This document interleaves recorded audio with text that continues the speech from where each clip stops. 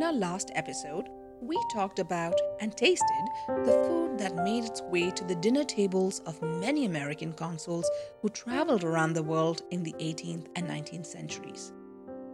If you have not heard it already, I would highly recommend listening to our previous episode after you finish with this one. But Haiti and Blancmange, some of the things we tasted in the previous episode, were not quite what most folk ate either on American ships or in places that American consuls lived. While American consuls may have certainly partaken in diplomatic dinners or dined with their local contacts, there is little evidence to suggest that their taste became culturally assimilated or diverse. I'm thinking that something that's come up for us a couple of times is how consuls act sort of like ethnographers. And so we know that Maria Ballastier, for instance, I mean, she's not a consul, obviously, but she's a consul's wife. You know, she's looking at her surroundings with an eye towards telling other people about what it is. And I think the same thing would be true for somebody like Alexander Russell Webb, who writes all of these things back home with the intention of it being published in a newspaper. Yeah. And so I can imagine that the kinds of things that they take note of are the things that are weird to them. Yes. You know, it's not just like, okay, and everybody had rice again for dinner. That's nobody cares about that. They only care about cockfighting. Because they're not writing for historians. Right. They're Like, writing no, for we want to people. know. Tell us about it. On the ground, more often than not, American consuls prefer to socialize and dine with their European counterparts, their dinners including many kinds of meat, fruit, and alcohol prepared in Western ways.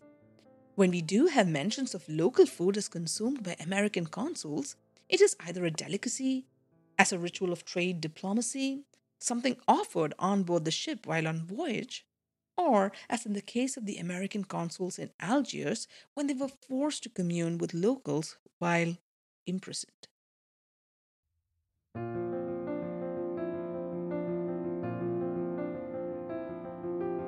I'm Deepthi Murali, and this is Consolation Prize, a podcast about the United States in the world through the eyes of its consuls. In this episode, my co-producer Chris Stinson and I share the historical food recipes that we made and shared with our colleagues and discuss what is often mentioned only in passing: ordinary, everyday food. The kinds of food that were not served within the Sultan's palace or in governor mansions, but that is ever present as a background character in our episodes and in the lives of American consuls abroad. Yeah, let's head down that way. This is the oldest fish market, open-air fish market in the U.S. Oh, I had no idea. Yeah, from 1805. It's 17 years older than the Fulton Fish District in New York. So,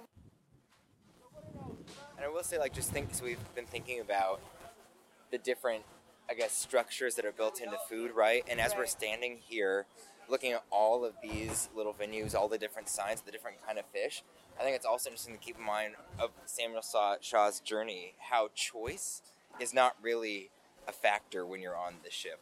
Especially if you're going longer than normal, whatever you catch is kind of what you get. Hence the turtle episode. Yes, What did we have today? We caught a turtle. Make it work. But here, you get to pick whatever it is. It is impossible to consider any kind of international travel in the age before airplanes without giving a thought to the extended lengths of time travelers spent on sea, confined aboard vessels that had limited quantities of food and drink. In between the safe ports and harbors that ships called at to replenish their supplies, sailors and sea travelers supplemented their food supply with what they could catch from the sea. Most of the time, these were fish. But on occasion, we find mentions of turtles, seabirds like albatross, and even snakes. But fish constituted the main fresh food supply for those on board American ships traveling to faraway destinations.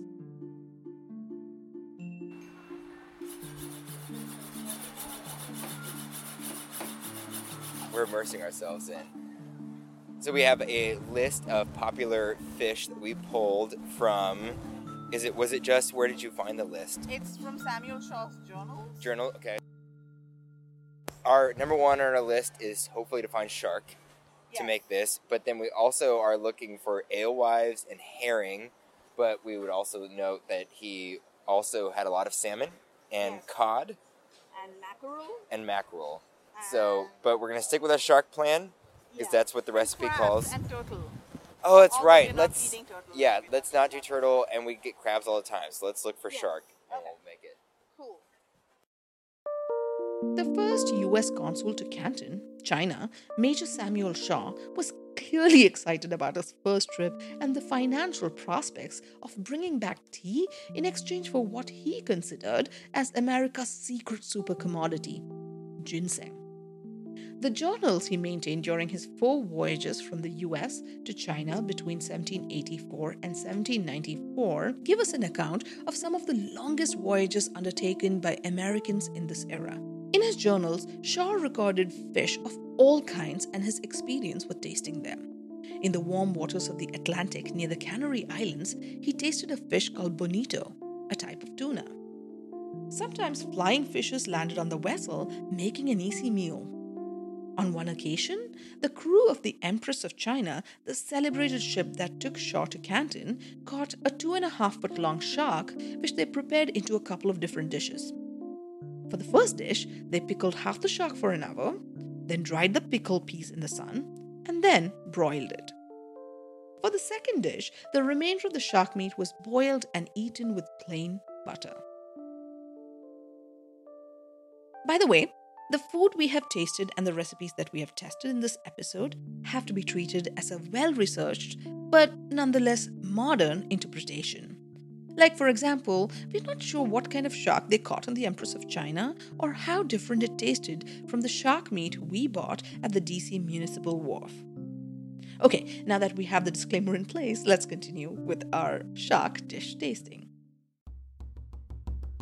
Since neither Chris nor I were adventurous enough to pickle shark meat, we opted to try out the boiled shark recipe. My 7-year-old son joined me in cooking and tasting the fish. What do you think? Tastes like tuna. Yes, it's like a. Oh, this is really good. It's good. Chris had somewhat of a different cooking experience from us. Not the biggest fan of Samuel Shaw at the moment, who I blame for the disaster that was this process. Wasn't quite the only thing I found online about how to boil fish, in this case shark, was make sure to use a large pot. And we, as Deepthi and I, have split up the shark. I had 4 very small pieces that I think amounted to maybe half a pound. So in my mind, it didn't warrant a huge pot. So I used a smaller pot, which boiled over incredibly quickly and sent the juices of the said shark all over the kitchen. While Chris's tasting did not go as smoothly as ours, we all agreed that boiled shark did not taste half bad. Not every sailor was preoccupied with what they were going to eat. Most sailors actually took to drinking for mental as well as social reasons on board. Consuls consistently recorded stories of alcohol-fueled brawls and death on board American ships. The grog, popularized by the Royal British Navy after their colonization of Jamaica, was drunk in large amounts. Grog is watered-down rum, approximately 1 part rum to 4 parts water. It is supposedly named after grogram, a woven fabric worn by the British Admiral Edward Vernon, who first began rationing rum in this way to control his men. The addition of lime to this mix was to prevent scurvy amongst the crew. I mean, it's not the worst thing. It's just Yeah. clearly mostly water. But Yeah. I'm sure at the end of the day it would get the job done. I mean, compared to the tea punch, this I can see why, sailors were drinking this like water, and partly they were doing this so that the water does not get the water in caskets would quickly have like a film of algae. Yeah. I can see how they could, like, if water became so murky and unpalatable, the drinking water, like this would make it easier to drink the water. Right.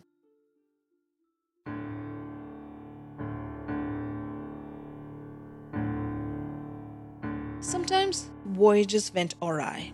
the sea was a dangerous place in the 18th and early to mid 19th centuries for American consuls and other voyagers, but land was a dangerous gamble too.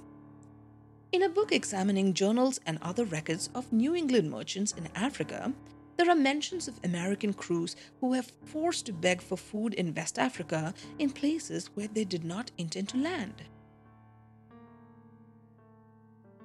In episode 9 of season 1 of our podcast, we introduced 2 US consuls to the Barbary States in the late 18th century. These 2 Americans, James Leander Cathcart and Richard O'Brien, were exceptionally well suited for these jobs, as both of them had spent a considerable part of their lives as sailors and as prisoners in Algiers after being captured on board American ships. In O'Brien's case, he was captured not once but twice. It is through the journals of Cathcart and O'Brien that we get to know a bit about the life of some American prisoners in North Africa.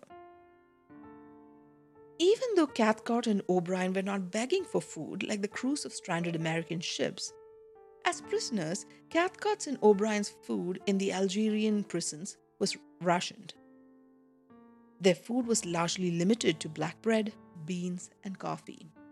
In the episode on Cathcart and O'Brien, we talked about how the Dey or the governor of Algiers used the act of drinking coffee together as a method of exerting power and control over prisoners and bestowing his good graces upon them.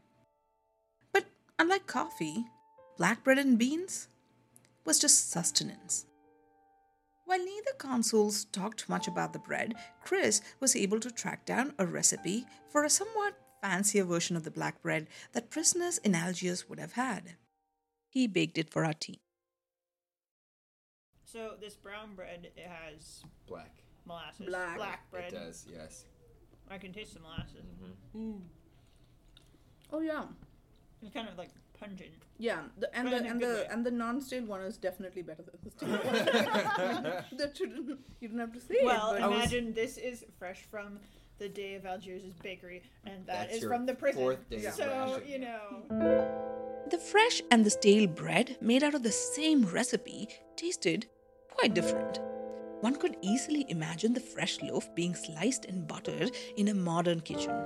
The hearty slices that we shared were full of flavor. The stale bread was harder to slice, and it crumbled as we sliced through it. It was dry, coarser, and harder to swallow.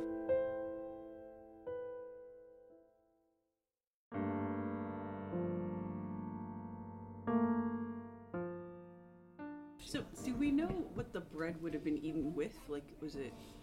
It got paired with beans. Cathcart and O'Brien were not the only ones with a staple diet of beans in this period. Beans of all kinds appear prominently in the cuisines of coastal Africa, Asia, and the Americas. Beans are easy to store, can be made in large quantities, are a good source of protein, and are probably a lot cheaper than meat in this period. Beans were quite definitely one of the everyday foods of the 18th and 19th century global world. The other common global commodity was rice. In coastal West Africa, boiled rice mixed with palm oil and prepared with spicy Guinea pepper was a regular meal. When sailors of the ship Iris washed ashore in Sierra Leone in 1816, this spicy rice with chicken was their first hot meal in weeks. But let's return to the staple that started this discussion, beans.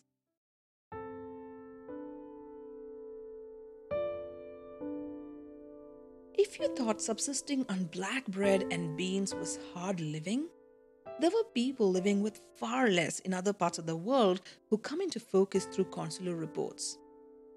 In episode 12, we explore the lives of Black Americans who chose to move to work in Mexican plantations in the 1890s. The life they hoped for turned into a disaster. By 1895, 153 Black Americans were living in horrible conditions along the railroad instead of being able to support themselves on the plantation. They had to drink brackish water, and to survive, they ate mesquite beans.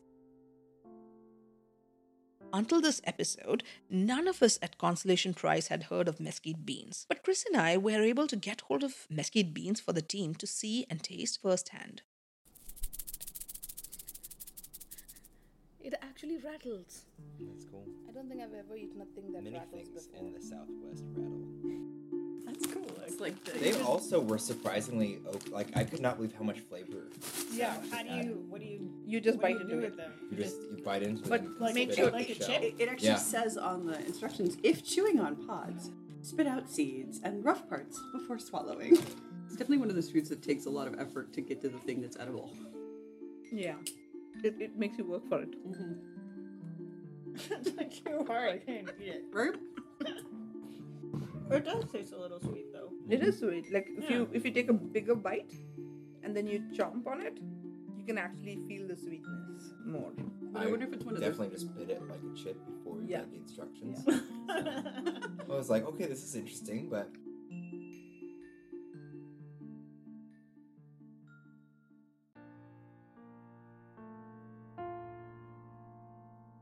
But also to actually subsist on just these. You'd have to be pretty or desperate. things like them. Yeah. Yeah, you'd have to be pretty desperate. So.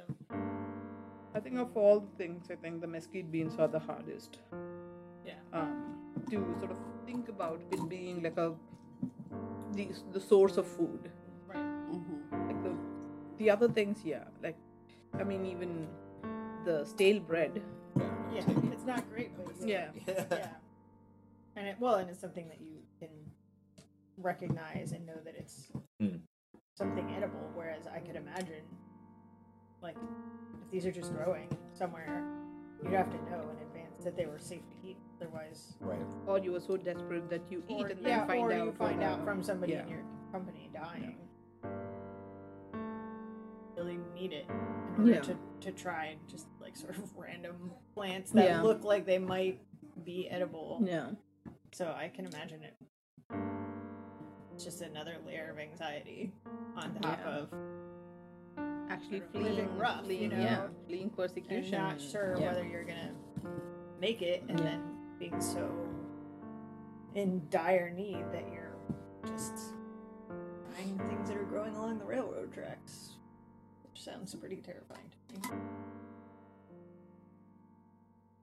Traditionally, mesquite beans, the fruit of the namesake tree, were used by Native Americans for centuries to grind into flour and use in their atoli. The pods in the beans are quite nutritious and have a sweet taste as well as a spice-like flavor and aroma when roasted. In the deserts of the American South and Mexico, these beans, ripe in July, offered much-needed sustenance for itinerant peoples. And as it would seem, for the Black Americans escaping Jim Crow-era life in the southern states.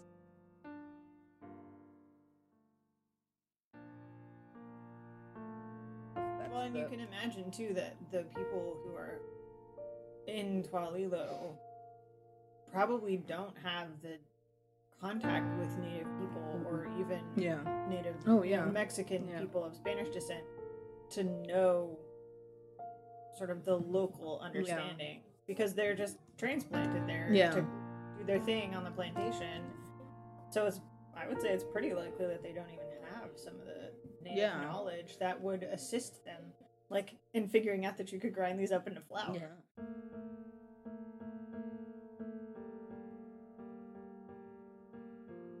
Despite food's obvious importance to survival, consuls rarely mention it in their accounts unless it was something truly extraordinary. Instead, what we see most often is food mentioned as provisions or as a commodity, as something that appears on the long and detailed list of what people bought and sold. The reports of New England merchants sailing to Africa and back are filled with account logs of pounds and barrels of food items: rum, gin, tobacco, sugar, rice, beef, Cuban cigars. But if we look closely at these rather dry account-keeping records, we will see food's connection to networks of class and race privilege, colonialism, and enslavement. For example, in early 19th century, New England merchants brought with them cloth from America along with muskets and gunpowder to sell in Madagascar. In exchange, they received animal hides and jerked beef. While the hides were for tanneries in New England, the jerked beef was largely exported to feed enslaved plantation workers in Cuba. So, while New England consuls and merchants were mostly abolitionists and may not have transported enslaved people, their profits likely depended on larger, complex, and interwoven networks of trade that included transporting food, clothing, and other necessities for enslaved populations.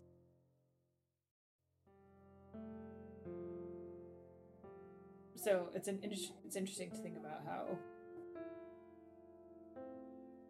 cuisine is universal in a lot of ways, but also very different in a lot of ways. So then you're kind of trying to figure out, okay, how can I relate to this, but also am I going to be willing to go outside of what I know? And I think some consuls didn't have a choice, like Cathcart and O'Brien. You just have to eat what you eat, you know. But for others, I think there was more or less of a willingness to try the local cuisine as opposed to trying to maintain a bright line between themselves and the locals. And, you know, that's their loss in some ways if they chose to try to keep a bright line. I'm pretty sure Richard Waters tasted something close to what is Boko Boko because he did partake in meals at the summer palace of the Sultan, and this is a very, very common Arabic dish in Zanzibar at this time and later. So he had some version of this. Yeah, and I think the closer the consuls are to being involved in government of their local place, the more likely they would have been to have to try foods. Like you don't go to the Sultan's palace and be like, no thank you. That's not really a thing you need to do. But if they're dealing mostly with Americans and only sort of tangentially with the locals, I could imagine that they can be a little bit more entrenched in their Americanness. Our co-producer Megan Brett had an interesting hypothesis. The places where they are talking about food are also places where they're having masculine interactions, and for the most part, like food and how is the household arranged, you know, what kind of bedrooms are they having? That's whoever their domestic manager is, whether it's a wife or a daughter or a housekeeper, that's female province. So we're getting the foods that are like at a sultan's feast, which is then, you know, a space that has masculine significance, whereas like what do we eat for dinner today? Maybe, but this, like, even if the household members aren't necessarily learning how to cook the dish, like if the family is financially capable enough and they're in a position where the women have to do visiting and so they're not necessarily learning local food ways, being exposed to the availability of these new spices, do they bring that back? And do they create female correspondence networks to be like, hey, new consul's wife, I will send you finished goods from the States if you will send me some more of that amazing cinnamon, you know. Yeah. I don't know, but like the ways the food ways are transmitted by the whole household. As Megan said, perhaps it is the lack of women in consular lives or the absence of the voices of the wives and daughters of American consuls in official records that has contributed to the dearth of information on the everyday eating habits of the consuls or their active interaction with local cuisines and peoples. In any case, it is yet another reminder of the gendered, racialized, and class-based practices of making and consuming food. If we want to tell the story of the US in the world through the eyes of its consuls, we also have to take into account what they are not saying and what they were not eating. We need to think more about how to read their reports and accounts against the grain, as historians like to say, meaning with a critical eye to all that a consul may not have seen or left unsaid. Reading against the grain allows us to account for the larger ways that things like food can shape and influence the lives and experiences of people from different cultures. In all of these stories, whether seen from the top down or the bottom up, food has been a powerful source of diplomacy and belonging, but also exclusion and sheer survival.